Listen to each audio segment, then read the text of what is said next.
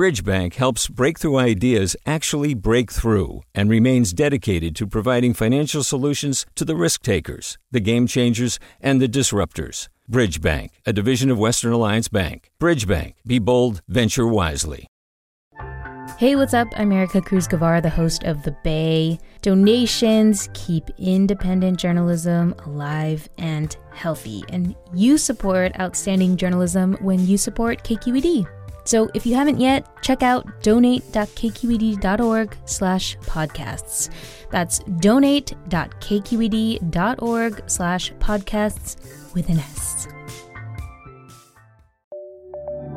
From KQED.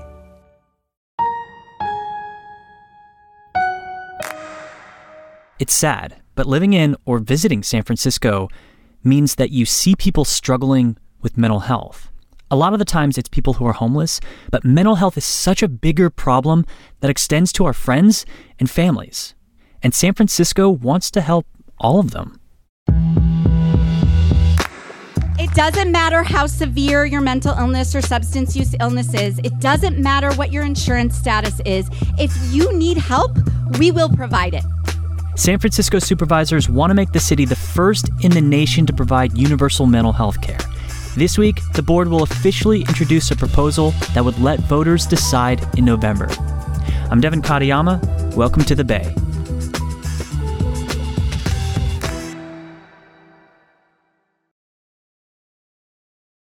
Mental health care is probably the worst of all in terms of how well we do at delivering services. April Dembosky is a health correspondent for KQED.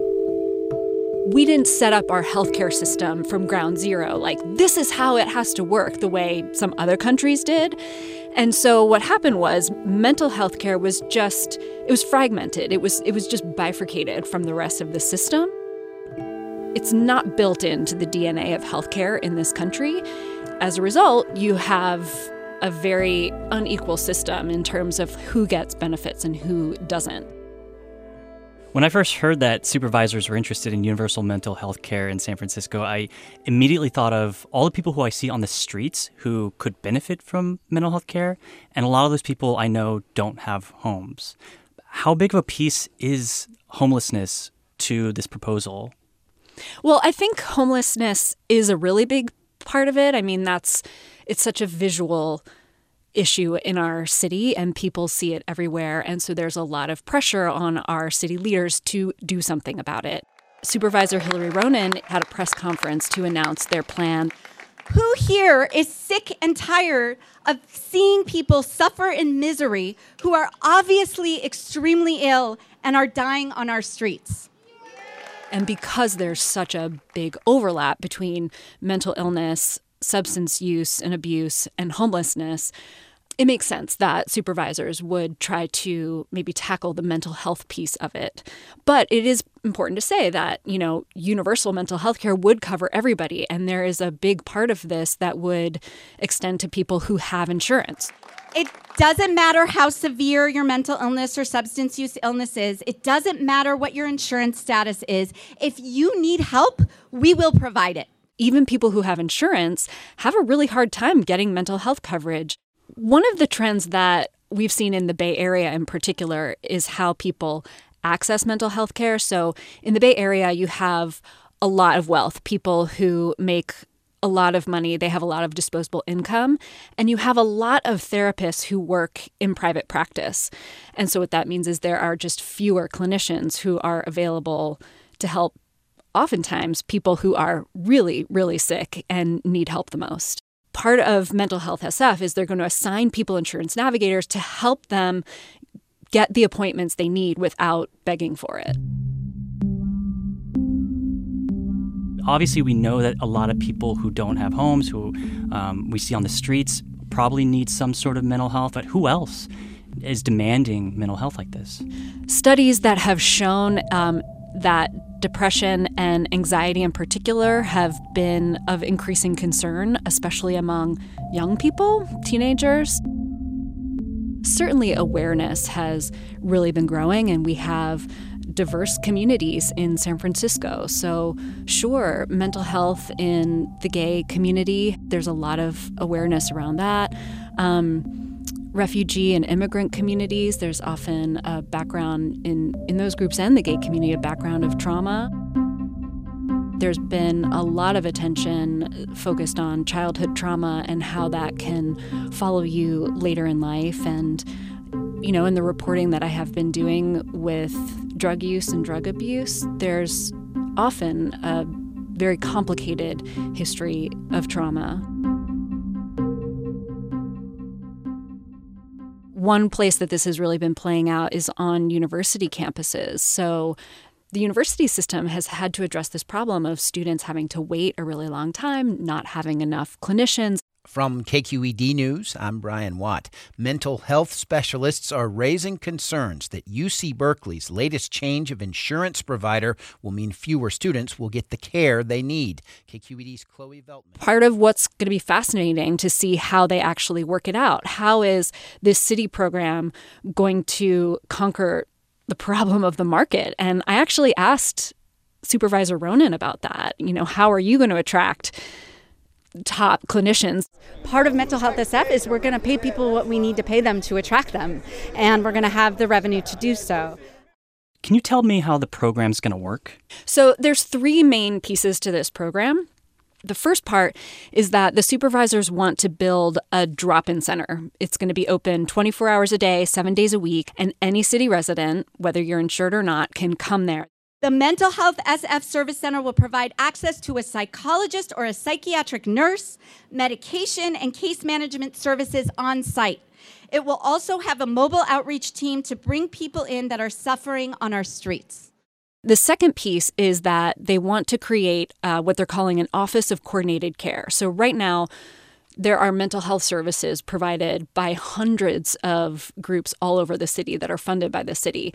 But what they want to do is coordinate it. So if you get referred to one place or to another, and it's so easy to kind of slip through the cracks. And so they want to make sure that everybody's coordinated, that you're getting the care that you need. And then the third piece of what they want to do is just in general expand the services that are available for both psychiatric emergencies and also long-term treatment.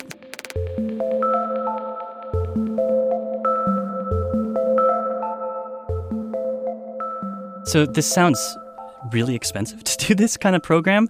How are they going to pay for this? What's the idea behind paying for this? So right now, the city of San Francisco spends about $370 million a year providing mental health and substance abuse treatment.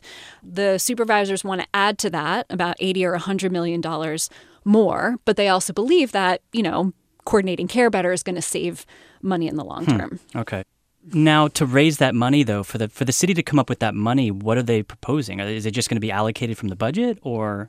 The biggest thing they want to do is they want to create what they're calling an excessive CEO salary tax. So companies that pay their CEOs 100 times more than what their average employee makes will have to pay a 0.1% tax. There's the excessive part. Okay. And it goes up from there. The higher the disparity, the more the company has to pay. We want to ask a little bit more from some of these companies and use that money to be able to build a mental health system that actually works. So if the CEO makes 200 times more than the average worker, then they'll pay 0.2%. And that's where they expect to raise an additional $80 million. There's also talk of an IPO tax for companies that go public, drawing some money from that tax. There's also Prop 63 funding, which is a statewide tax on the wealthy that helps pay for mental health services. And then a lot of people who get mental health services through the city get benefits through Medi-Cal, and so a lot of services will be covered in part by that state program. So clearly, local San Francisco politicians feel like tech companies and wealthy people should be paying more to help, you know, with other people's mental health problems. Why do you think that the politicians think that the wealthy should pay? I think some people would say that's a very San Francisco strategy for how to fund that very San Francisco idea. The main rationale behind the CEO tax, for example, was to address inequality. If a company wants to fix their inequality problem internally, they won't have to pay any extra tax. But for the last, 100 years, we've been going in the opposite direction. Do you know how the city's going to measure success for this? Like, how do you even measure mental health success in a program like this? I mean, this is such an age-old question for mental health care in particular. It's such a different kind of condition. I mean, if you have a broken bone, you have an x-ray and it will show you where it's broken and it will show you when it's healed. And if you have depression, I don't know that the long-term goal is to, quote, cure you of your condition. I think I think success is measured often on an individual basis. So how do you measure that on a population basis? Yeah. What makes this group proposing this plan think that with this additional money and the plan that they've laid out is going to be any better than what the government's already provided? Well, I think in terms of the delivery of services, that's going to be a very interesting question. I mean, these folks are not the first to propose coordinating care and making things more efficient. I mean, health systems across the country have been trying to do that for years. Yeah. And ultimately it usually comes down to, do you have enough money and resources to meet the demand? And right now it seems to feel like there's so much demand and not enough money and resources. Something that caught April's attention was that Mayor London Breed and representatives from the city's health department were not at last week's press conference announcing the proposal.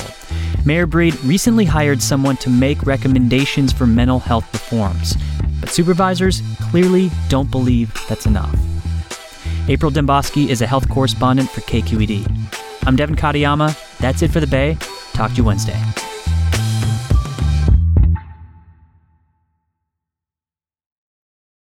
Hi, I'm Sasha Koka, host of the California Report magazine. Every week, we bring you stories about what connects us in the giant, diverse Golden State. Because what happens in California changes the world. I love this place. We were once seen as like the place to be, California. The land of milk and honey. That's where you go to Sunshine State. But we just have challenges right now. KQED's California Report magazine. New episodes drop every Friday, wherever you get your podcasts. Hey there, this is Brittany Luce from NPR's It's Been a Minute. KQED's podcasts like The Bay, Bay Curious, Mind Shift, Right Nowish, and more all tell the stories of the Bay and beyond with reliable, human-centered journalism. They aim to inspire, make you think, entertain, and expand your understanding of the place you call home. Here's how you can support podcasting at KQED. Showing your support is easy, and you can join Brittany in supporting KQED Podcast too at donate.kqed.org/podcast. That's donate.kqed.org/podcast.